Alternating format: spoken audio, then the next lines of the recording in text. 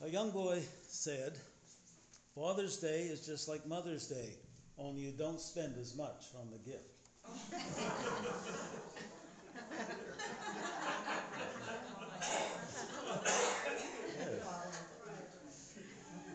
And for the most part, moms are blessed with the special ability of nurturing and healing. And they can often heal the body and soul of life's hurts. And Father's Day seems like a day set aside to someone's attempt of giving dads equal time. I know it's done with the right heart, but it has never had the draw and impact that Mother's Day has enjoyed. 2 children came home from school and started begging their mother to allow them to take ownership of the classroom pet. Now, this wonderful creature that the children wanted so much was a hamster named Davy. And Mom kept saying no, and had plenty of good reasons why the children should not bring Davy into the home. And it finally came down to an explanation that a pet is a lot of responsibility and work. And as children do, they both promised to do everything to take care of Davy. And after hours of begging and promises, Mom finally said yes. But she had made it very clear that if the children stopped taking proper care, that she would quickly make arrangements to find Davy a new home. Now, it had only been a couple of weeks when Mom had to constantly remind the children about feeding and watering and cleaning up after him. And about 2 more weeks passed, and Mom started making calls and found a home for Davy. And she went into the living room to tell her children about her decision. And she told them that Davy had become a lot of work for just one person, that they had not been much help, and that she had found him a new home. And she was surprised when the children did not seem bothered by this announcement. And then her daughter said, "Is it because he eats too much? And maybe they could find a way to help him eat less." Mom said that it was not the eating so much as the mess and the smell. And then there was all the extra work that she had to do cleaning up. And the children seemed to understand and nodded in a sort of agreement and turned back toward their TV program. Mom went and picked up Davy's cage and assorted supplies and headed back through the living room. And the kids saw her carrying the cage and started shouting, "Hey, what are you doing with Davy?" And Mom said, "We just talked about this. Because of all the extra work and having to do it all by herself, she had found Davy a new home." And the children said, "No, not Davy. We thought you were talking about Daddy."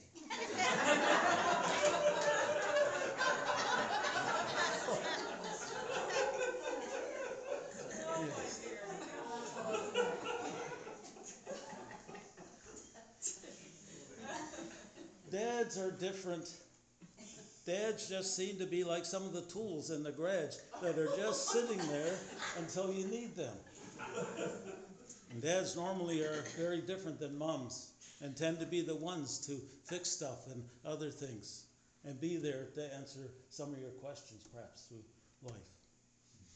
And that's the end of that story.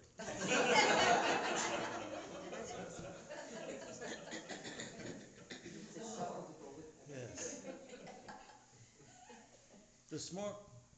Our scripture is recorded in Luke chapter 15, beginning at verse 11. Now, it is one of the most familiar and well-loved of all of Christ's parables. It is often called the parable of the lost son, or more commonly, the parable of the prodigal son. But this morning, being Father's Day, this parable would be better titled the parable of the loving father, because that is its emphasis. And the point of the story is not the depth of the lostness of the son, but the depth of the love of the father. In fact, the depth of the lostness of the son is shown only to highlight the depth of the love of the father. And this father exemplifies what it is to be a father as no other person can. But this is also a key theme throughout the Bible, from Genesis chapter 3 verse 8, where God sought Adam and Eve in the Garden of Eden, to Revelation chapter 22 verse 17, where the Spirit and the bride say, "Come." And everywhere in between, we see God calling for and seeking sinners. And Jesus described his own mission in Luke chapter 19, verse 10. For the Son of Man has come to seek and to save that which was lost. And we're having communion this morning, and where the time is moving on, I'd like you to think and meditate on this message, on our fathers, and God, especially our Father God, as we come to the communion service this morning. Now, this story in Luke chapter 15 was told by Jesus to reveal the true identity and character of our Heavenly Father. It was told to correct some misconceptions about God. And so to correct those misconceptions, Jesus tells the story of the prodigal's father. This story was told to a bunch of grumbling religious leaders who were grumbling because Jesus was receiving sinners. But it is the story of the prodigal's father that speaks of the joy of God when a sinner returns home. And so we begin reading in verse 11, Luke 15, verse 11. Then Jesus said, "A certain man had 2 sons, and the younger of them said to his father, 'Father, give me the portion of goods that falls to me.' And so he divided them his livelihood.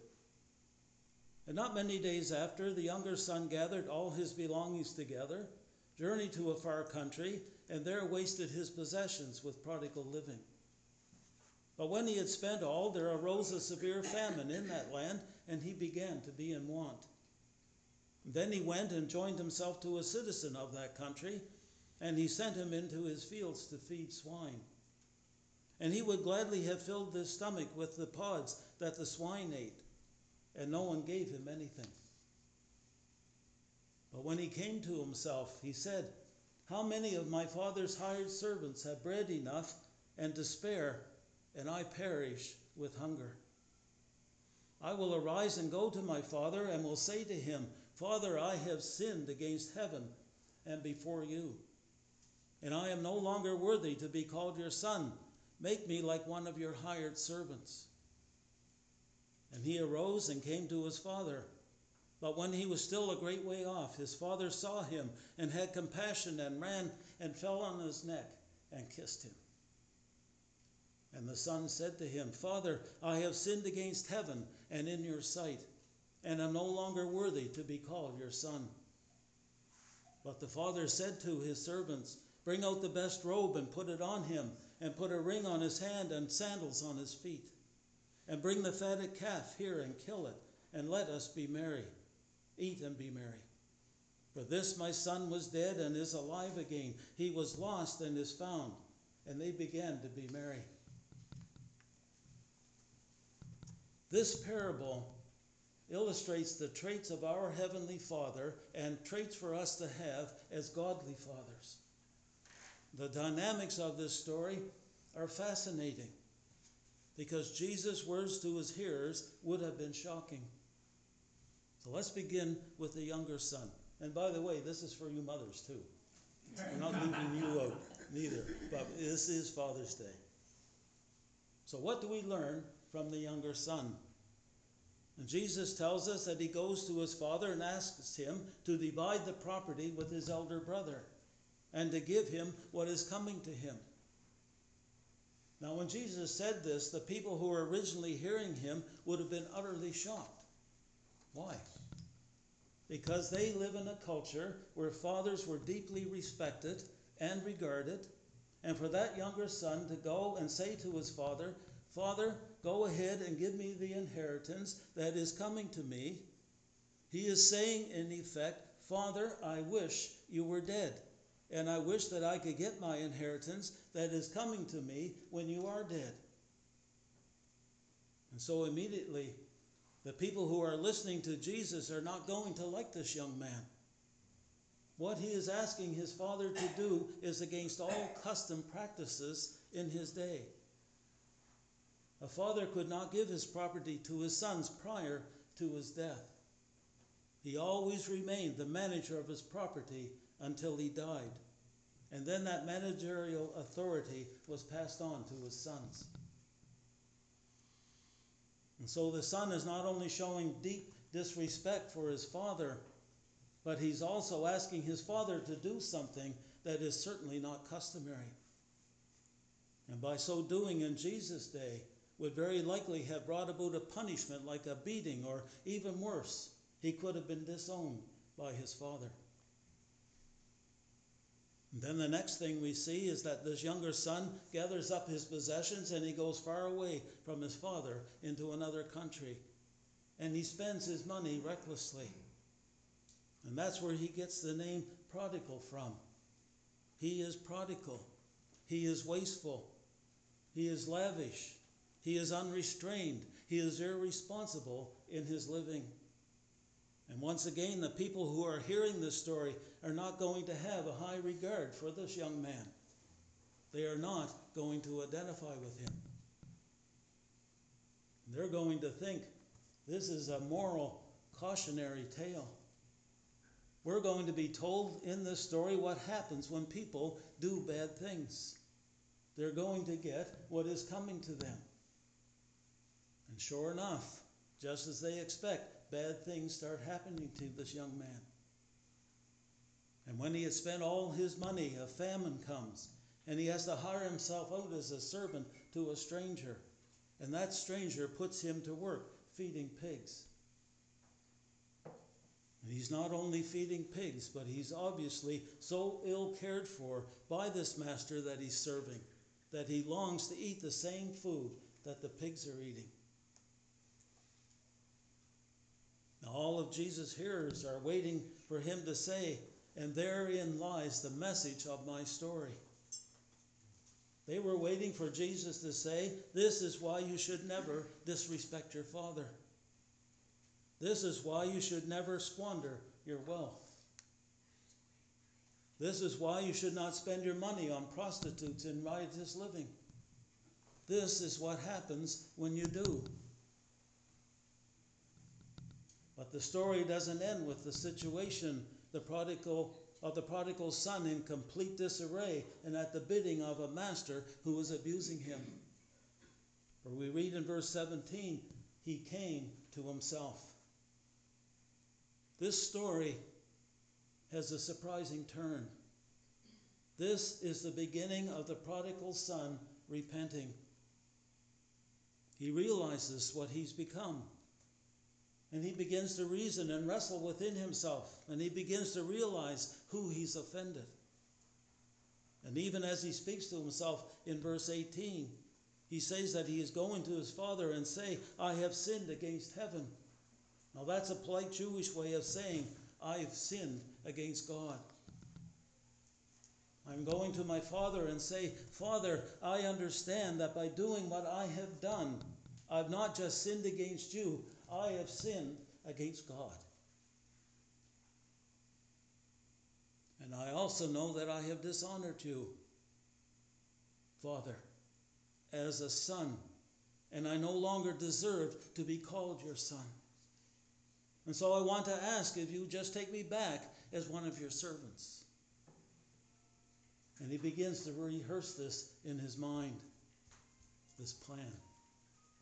Now, the beautiful thing about this story is that the son knew he could go home, but he thought he would have to go back as a servant. He had underestimated the father's love. The son never stopped being a son, his son. The father didn't write him off as a hopeless cause. He was watching for his son.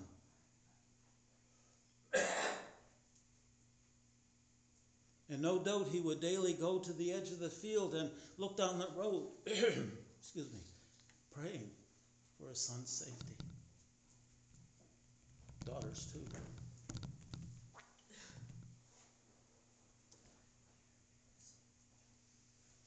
No doubt he would also lay down at night worried about where his son was and what he was doing. And he may have felt he was a failure.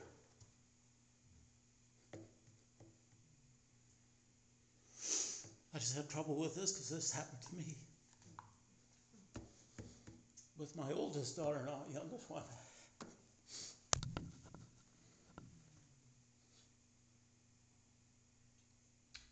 So he may have felt he was a failure and would ask for the Lord's forgiveness. We know his heart was broken. Mine was broken. One particular day, he saw his son coming home. He ran toward his son and fell on his neck and he kissed him. He didn't say to his son, "I told you so." The son already knew. My daughter came back too. Same thing. The father had compassion because he loved him. He didn't have to be gracious. He could have scolded his son for his misdeeds. He could have made an example out of his son for the trouble and embarrassment he had brought to his family. But the father was teaching his children a lesson. Grace. Love outweighed the disgrace. Love outweighed the money lost. Love was proud the son had come home.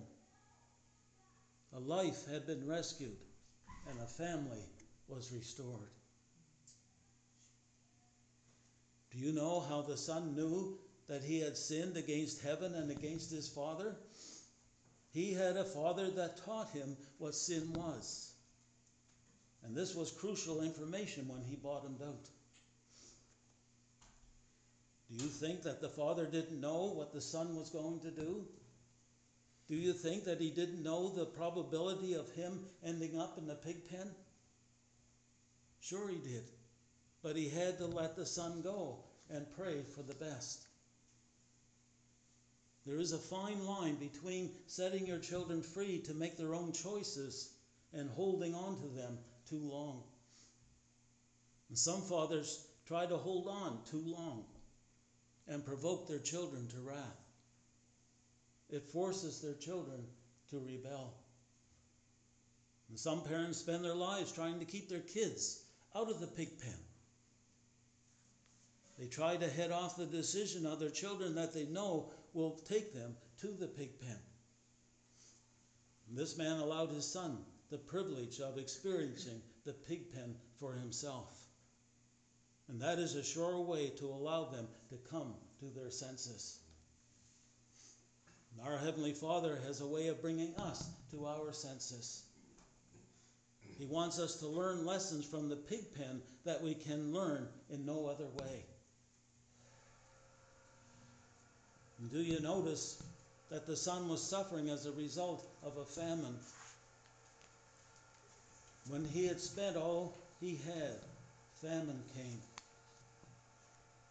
God used famine throughout the Old Testament to bring his people to repentance. Our Heavenly Father's grace includes pig pens. It is there that we discover the full measure of his grace. And I think this father accepted the fact that his son would have to make his own choices in life. And he knew that he would naturally make some wrong choices.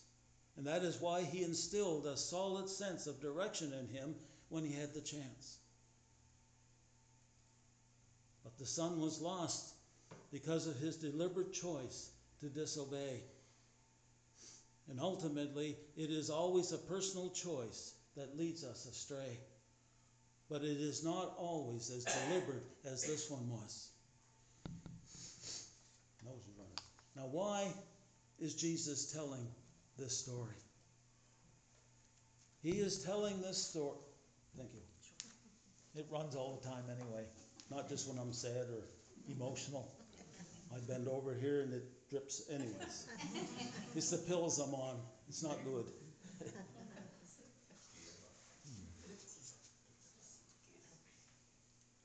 Why is Jesus telling this story? He is telling this story because he wants to emphasize how ready the Heavenly Father is to receive repentant sinners.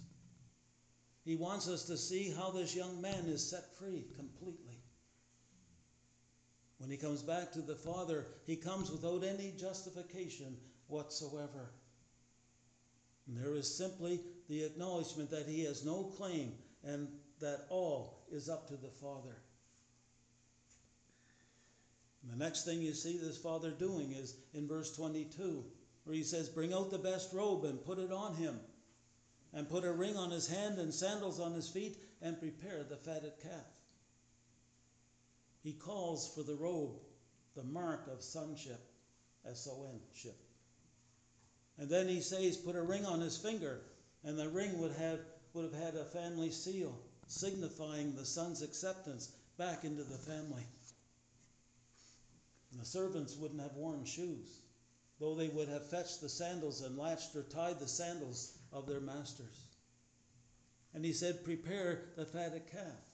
That is, he's calling for a feast, the display of honor. He's being welcomed back into the household, not as a servant, but as a son. Isn't this the example our Heavenly Father has made for us? While we were lost in sin, rebellious and unwilling to take our place of responsibility, our Heavenly Father loved us anyway and welcomed us home with forgiveness and open arms. So what do we learn from this story? Fathers are important. Our Father, who is God, gives earthly fathers great responsibility. And he asks that fathers provide for and protect their children. And that's in 2 Corinthians chapter 12, verse 14. And he asks that fathers discipline them in Hebrews chapter 12, verses 7 to 11. He asks that fathers be good examples in 2 Chronicles chapter 17, verse 3. And most importantly, he asks that fathers instruct them in the Lord's saving word. And that's Ephesians chapter 6, verse 4. Given the importance of this responsibility, it's good to be reminded of our vocation as fathers. It's good to recognize our shortcomings. We have a Heavenly Father who is God, who is saying, strive to do better. Manage and use your time better. Give priority to the most important and wonderful vocation you have at the moment, fatherhood. And as the father of adult children, I can tell you, this only lasts for a short while. So if you have younger children, get busy. Now the bottom line is this, dads. What our Father, who is God, wants more than anything else is to have our children with him in heaven someday. And that is what should guide and focus our attention for the brief time they are entrusted to our care. Our Father, who is God, promises the strength of his abiding presence. I am with you always, he says. And we can draw courage and hope from that. And we can echo the confidence of Paul. I can do everything through him who gives me strength. That's Philippians 4:13, as we strive to be obedient. Our obedience wavers, however, and sometimes we fail miserably. And that's why it is important to realize we not only have a Father who is God, we have a God we can call Father. That has an exclamation mark. And Paul says in Galatians chapter 4, verses 4 to 6. You can turn there if you like. Galatians chapter 4, verses 4 to 6.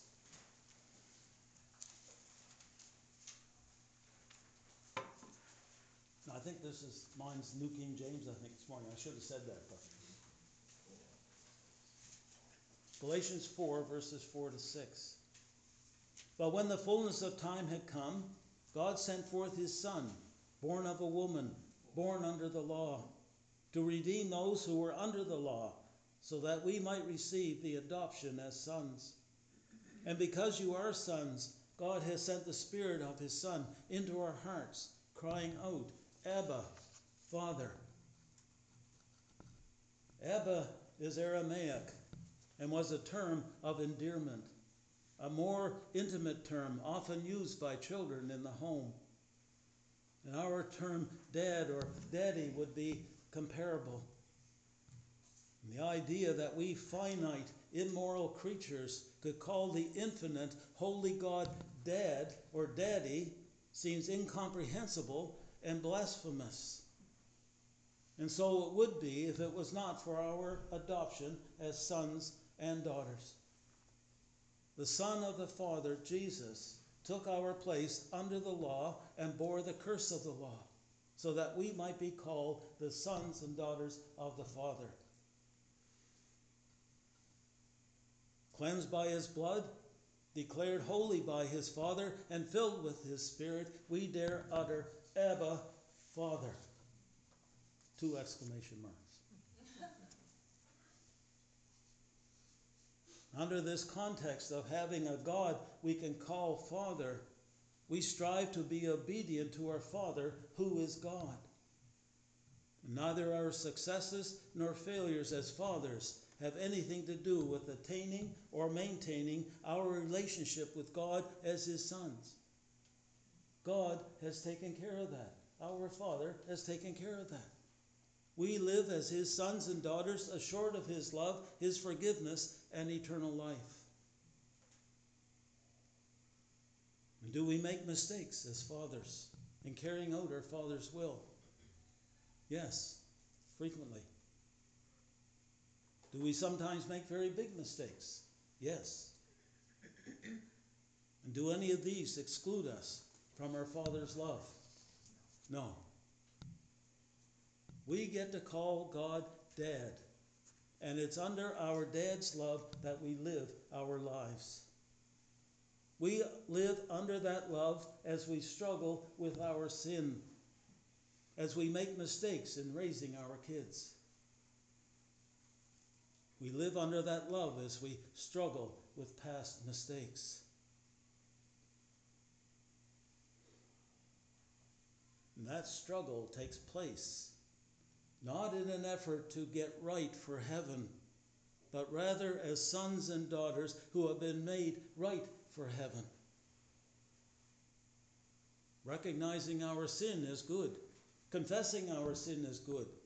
But we do so under this love that says over and over, richly and gladly, I love you, I forgive you. Regardless of what may have happened in the past, regardless of what may or may not happen in the future, you have a Father who loves you with an unconditional and eternal love. You have a Father who is God. But because of Jesus Christ and through his Spirit, you can call him Dad. I was going to say to be continued,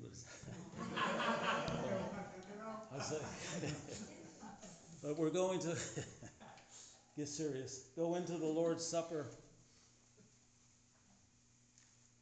And as we observe the Lord's Supper, we should let it remind us afresh of God's love for us. A love that will never fail. A love that will never get smaller. And though humans may be unfaithful, God will never leave us or forsake us. And though we may struggle and stumble many times, God never abandons us. He is always ready to welcome us back. And as we commemorate Jesus' death, we are gloriously confident of God's love for us. We do not need to worry that our sins, no matter how many or how serious, have cut us off from him. God always welcomes his children back. And we are also mindful that Jesus died because of sin. He went to the cross because humans chose to decide for themselves what is right and what is wrong. Now we've all done that, and we have all repented of that many times. We seek to do God's will, not our own. We do not want to participate in self-willed life, for that is the approach of life to life that sent us away from God, sentenced us to death, and caused our Savior's death. And so the Lord's Supper is a reminder to us to humble ourselves, even as Jesus did, even unto death on a cross, and seek to serve others. And that's Philippians 2, verses 4 to 8. Each of us is woefully inadequate to the task before us. It is so hard for us to put aside our own interests and serve others. And the good news is that God has provided the way for us to escape this body of death. And it comes through Jesus' life. It's Romans 5, verse 10. For a balanced understanding of the Christian life, we must remember that our Savior is a living Savior, resurrected from the dead, ascended into glory, seated in a position of honor and power with God the Father. He intercedes for us, and He lives in us, and we in Him. And because of His life, we walk in the newness of life, living in a state of forgiveness instead of condemnation.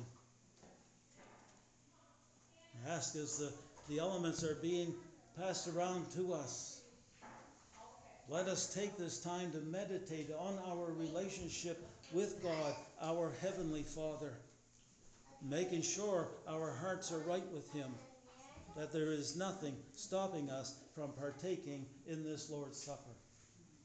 And if you are here and you're not a Christian, there's nothing stopping you right this moment. Ask Him into your heart and life. And you can partake here as a family of Christians and believers. So I'll just leave that with you until the elements are passed out. So meditate upon this, please, and the message that we received this morning.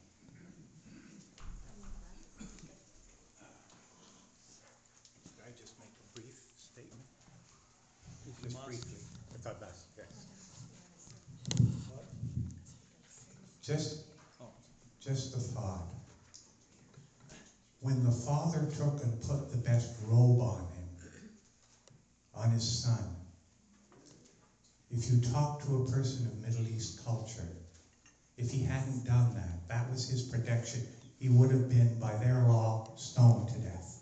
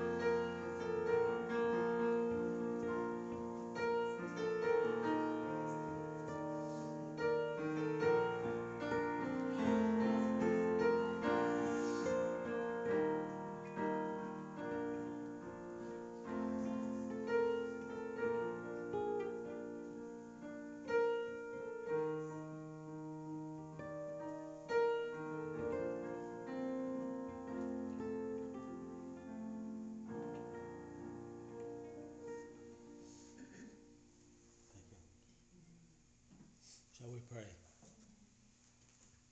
Our gracious, loving Heavenly Father, we thank you that we can have this wonderful personal relationship with you through the name of Jesus Christ.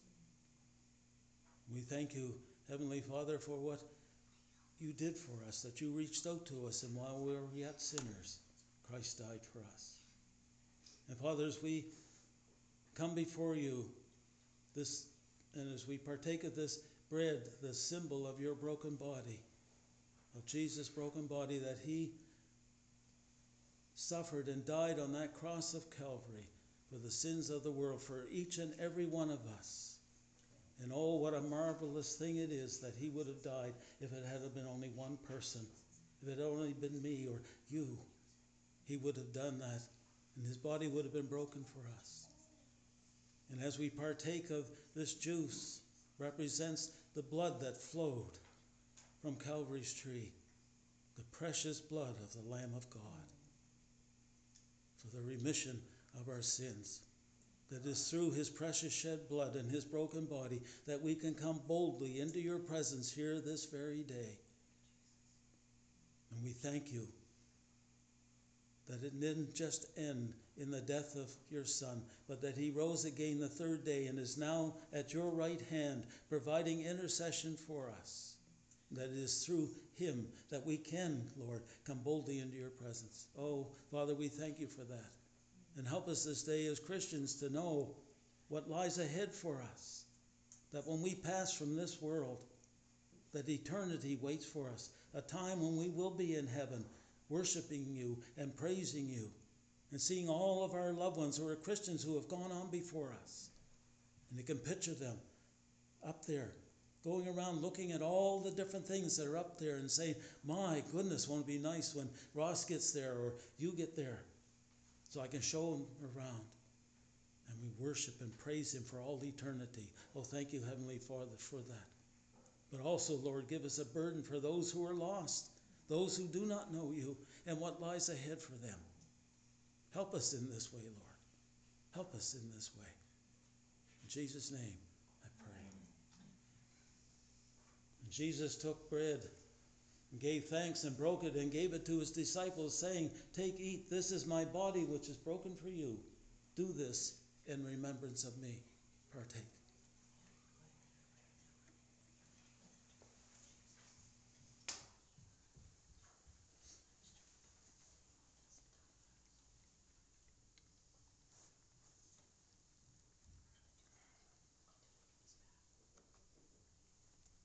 And next he took the cup, gave thanks, and told them, drink from it, all of you, for this is my blood of the covenant, which is poured out for many for the forgiveness of sins.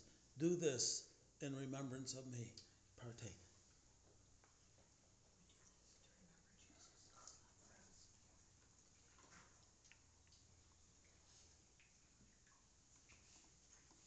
And now may the grace of God be with each and every one of us as we leave this place. And may all that we do and say this coming week bring honor and glory to Jesus Christ and to God, our Heavenly Father, God, who we celebrate on this Father's Day. Thank you, Lord Jesus. Thank you, Father, for loving us, for caring for us, for forgiving us. What a wonderful Father you are. What a wonderful Father you are. In Jesus' name I pray this. Amen.